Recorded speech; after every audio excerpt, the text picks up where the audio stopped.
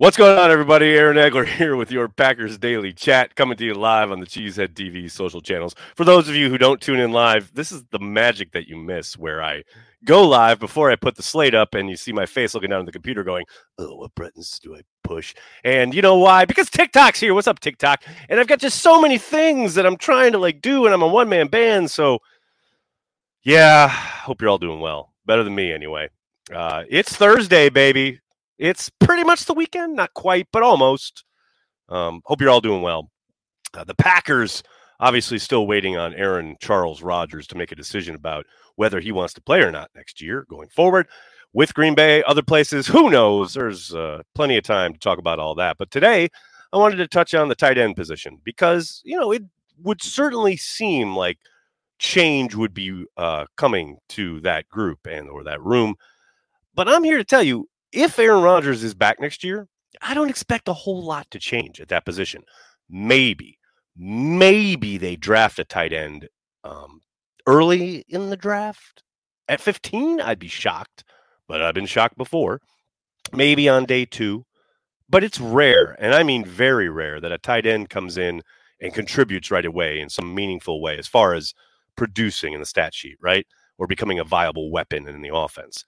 Oftentimes, because of how much tight ends are asked to do, they are asked to do a whole heck of a lot as far as not only playing in line in the traditional sense, but in this offense, sure, they can split out. They can play in the slot. And of course, they can play in the backfield and become a de facto fullback. And they have to know everything, protections, both in line and in the backfield.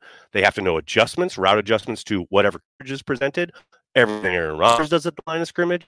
So any rookie coming in, man, it's a tall order to think that he might come in and be a meaningful contributor right away. Now, could it happen? Sure, but I just wouldn't expect it. Which means if Rodgers is back, and again, for all the trade talk that we've heard over the last week plus or so, I still think Aaron's back, man. I still think he's coming back. So if he is back, you got to think Big Dog is back. And probably they re-signed Tonyan on somewhat of a team-friendly deal. Coming off that injury, certainly wasn't as productive as you would have hoped for much of this past season. But I will say, Robert really came alive kind of the last month of the season, post-bye week. You could see that old burst was back. He certainly was a little bit more productive, was a little bit more involved. Rodgers found him, pretty often down that last, 3 or 4 games. And, you look at the catch he had on third down against Detroit. That's a perfect representation of how much Rodgers trusts him. That's a key third down conversion, one-on-one matchup. And, he throws it up and gives Tonyan a chance, and Tonyan rewards him with a catch. That's something I don't think, they were doing a whole lot of early in the season. You get down to that, last month or so, and you saw a lot more opportunities for Robert. And I think a year removed from that very significant ACL injury, I think you can see more of that next season. Now, again, we'll see if they allow him to hit free agency, if maybe some other team sees the same thing and values him enough to give him a contract. But I do think there's a decent chance he's back. If Rodgers is back, I think there's a decent chance Big Dog is back. And then DeGuara, you saw his importance in the run game throughout a lot of this season. Now, they didn't always utilize him in that respect. They didn't always utilize him, period. But I think he's, someone that they value, and they have a role for him, and I think he's pretty damn good at it. Now, I know because he was taken in the 3rd round, some Packers fans are always going to be down on him, but that's, I'm telling you right now, ridiculous. The fact that where you're drafted, I don't care. Once you're on the field, just do what you're asked. Know your role and execute it, and that's what he does. He does what is asked, and he's pretty damn good at it. So, I just don't see a whole lot changing. Yes, they could absolutely draft someone. Could they draft a tight end at 15? I'd still be surprised, but never say never. It's possible. But at the end of the day, I don't see if Aaron is back, and I expect he will be, I don't see a whole lot changing. Now, if Aaron doesn't come back, or if Aaron is back and they trade him, maybe that gets changed around. Maybe I'd be very surprised if they brought Big Dog back in that scenario. Maybe they do let Robert walk and kind of just quote unquote start over at the position. But I still think, again, Robert probably presents a pretty damn good value if you can get him back on a somewhat team-friendly deal, maybe a 1-year deal. And again, I don't think a whole lot changes. Yes, they'll probably add someone in the draft, but I'd be very surprised if they used free agency dollars to go out and bolster the position given their cap situation. Now, we'll see how Brian and company feel about it, but that's my kind of guesswork sitting here, early February. A lot can change, obviously, throughout free agency leading up to the draft and beyond, but that's how it looks to me sitting here right now. Hope you're all doing well. Good to see you right in the comments section. Big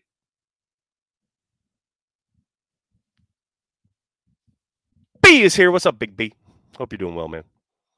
Of course, Brandy's here. Brandy's always here. Brandy's a mainstay. And Johnny Rivers. Johnny Rivers, I got to say, for a guy who was somewhat contentious at times during watch parties throughout the season, I have to say, you are definitely hard. You're here every day, man. I appreciate it. I really appreciate it. Hello, TikTok. Hope TikTok's doing well. Hey, if Rodgers stays and Love requests a trade, would they trade him for some picks?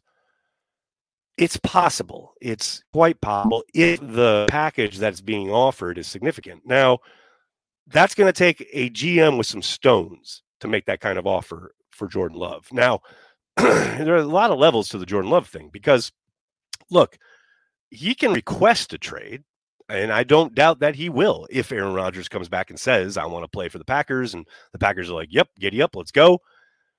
Yeah, I do not doubt for a second that Jordan Love will say, yeah, I want out. But the Packers still have basically control of Jordan Love for 2 more years with the 5th-year option that they would have to pick up this spring, which I suspect they will, with the idea being that this would be the last year for Aaron, and then they would transition to Jordan next season. And I know that sucks for Jordan. Trust me, I understand that. Man, that's life in the NFL. Don't complain to the Packers, complain to the Players Association who allows, the 5th-year option and all these things to exist in collective bargaining. That's the Packers are playing by the rules, and they drafted him. They developed him. They have every right to say, that's great that you want to be traded. We completely understand, but it's not happening. And that's fully 100% what I expect to happen. If and when Aaron Rodgers comes back, Jordan Love will demand a trade, and the Packers will say, that's great, we're not going to do it. And then at that point, yes, he can hold out. That's his one point of leverage, right? As far as withholding services is about the only thing you can do as a player. I mean, I don't think there's going to be a big public clamoring for, we've got to get the backup quarterback back. Eventually, probably report, this doesn't have a whole lot of leverage. So I'm going to say all this, and who knows, maybe Rodgers will decide tomorrow that he's done playing and he'll be in the start, and we won't even need to worry about it. But we shall see.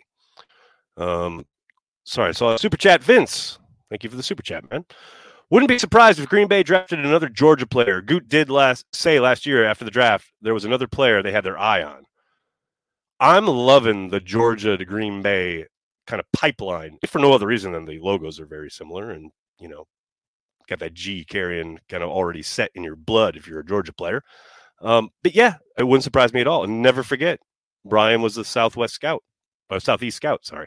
And that's his old stomping ground. You got to think he's got intelligence as far as in the building, guys talking to him about who's really got great study habits, a great student of the game, and things of that nature. Got to think he's got some intel there. So, yeah, wouldn't surprise me whatsoever. What else we got here? What are your thoughts on Jerry Gray leaving the Packers?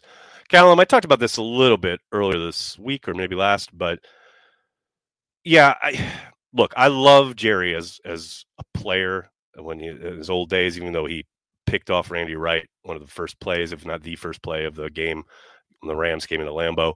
I loved him as a coach, but I understand his wanting out, and I understand the Packers allowing him to leave. Not every guy, even though it might be a really good coach, is a great fit for every staff. And that's kind of what I sense here with Jerry.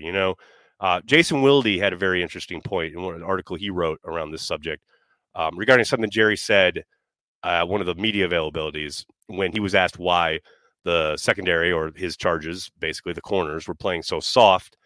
And, he did mention, well, that's something I know you guys are going to talk to Joe Barry tomorrow. That's really a question for him, which would suggest that this is scheme driven, right? And that the architect of said scheme, meaning Barry, is the one calling those shots. And that doesn't mean that Jerry, hates the scheme or whatever, but he's, trying to teach the scheme. Not everybody's a perfect fit. As far as, okay, I was brought up in this scheme. Jerry wasn't brought up in the Fangio style, the stuff that Brandon Staley was doing in LA, which is essentially what Joe Barry's trying to run. That's not what he was brought up in. That's not his expertise. I mean, he knows the game and he knows the position, no doubt about it. So, I understand probably both sides saying, yeah, it's probably better if we part ways. That's kind of my take on it. Now, we haven't talked to anybody. We haven't heard from anybody. Who knows what Jerry might say if and when he finally gets to talk down in Atlanta. But that's my kind of sense of it. It's like Matt saying, yep, probably not the best scheme fit.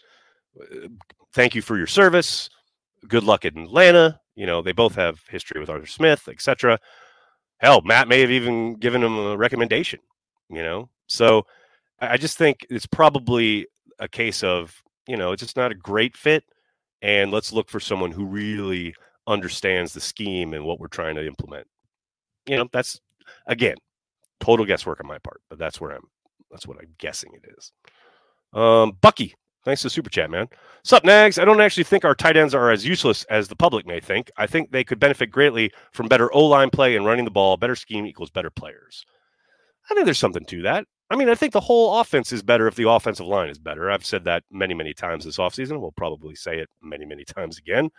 But yeah, you want more production. You want more to see more promise, development, upside, all of that.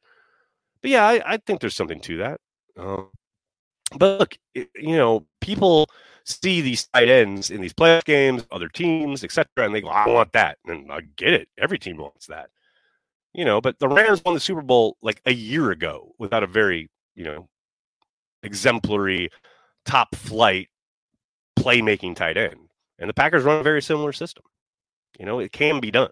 But I understand it. And again, it wouldn't surprise me if they added one early in the draft. But I'm with you. I think they can really be productive, get where they want to go, score a ton of points, be really efficient on offense with the group they have. I don't doubt that for a second. When you need mealtime inspiration, it's worth shopping Kroger, where you'll find over 30,000 mouth-watering choices that excite your inner foodie. And no matter what tasty choice you make, you'll enjoy our everyday low prices, plus extra ways to save, like digital coupons worth over $600 each week. You can also save up to $1 off per gallon at the pump with fuel points. More savings and more inspiring flavors make shopping Kroger worth it every time. Kroger, fresh for everyone. Fuel restrictions apply. Oh, New York Cheesehead, that's good. What's love got to do with it? That's a great song, by the way. Bobby Tunyon, I still believe in him. I still believe in him too. Like I said at the start, I think there's no doubt in my mind that you saw him really coming on at the end of the season, mostly because he's finally getting over that knee injury. And I do think if they can get him back in the fold for next season, you'll see a guy who's a lot more productive, especially if Aaron's pulling the trigger with the connection they have, the trust Aaron has in him. I very much agree. Bryson, thanks for the super chat. Love 12, but a lot of his legacy is what ifs. I disagree there. I hear what you're saying, but yeah, I don't think Rodgers' legacy is what ifs. I think that's the Packers' legacy with Aaron Rodgers.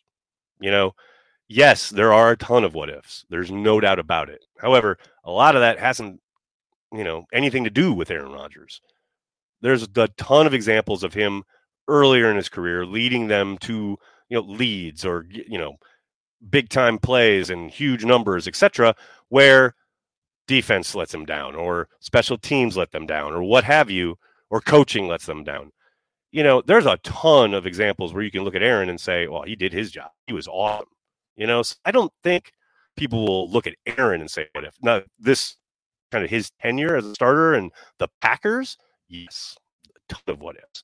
But I don't think that's his legacy. His legacy is he's one of the greatest throwers of a football of all time who brought a title back to Titletown. Who won 4 MVPs, by the way. That's his legacy. Michael, thanks for the super chat. It would suck for Love to sit again, but still a better situation than getting thrown in the fire right away, struggling and possibly out of the league. I mean, that's the thing. The Packers, the Packers did take Jordan Love as a project, right? He was very young when they took him. They knew he needed work, he needed development, and that's what they've done. They've invested in him. It's what Ted always used to talk about. Brian has talked about it. You take a guy, especially early, especially at that position, it's a long-term investment. At some point, you would think he would get on the field to start paying off that investment. Is that this year? Next year? We'll see. But yes, Jordan Love should be the future quarterback, regardless of whether Rodgers comes back this year or they make the transition next year. It'd be very frustrating for Jordan, without question. But that's got to be the plan.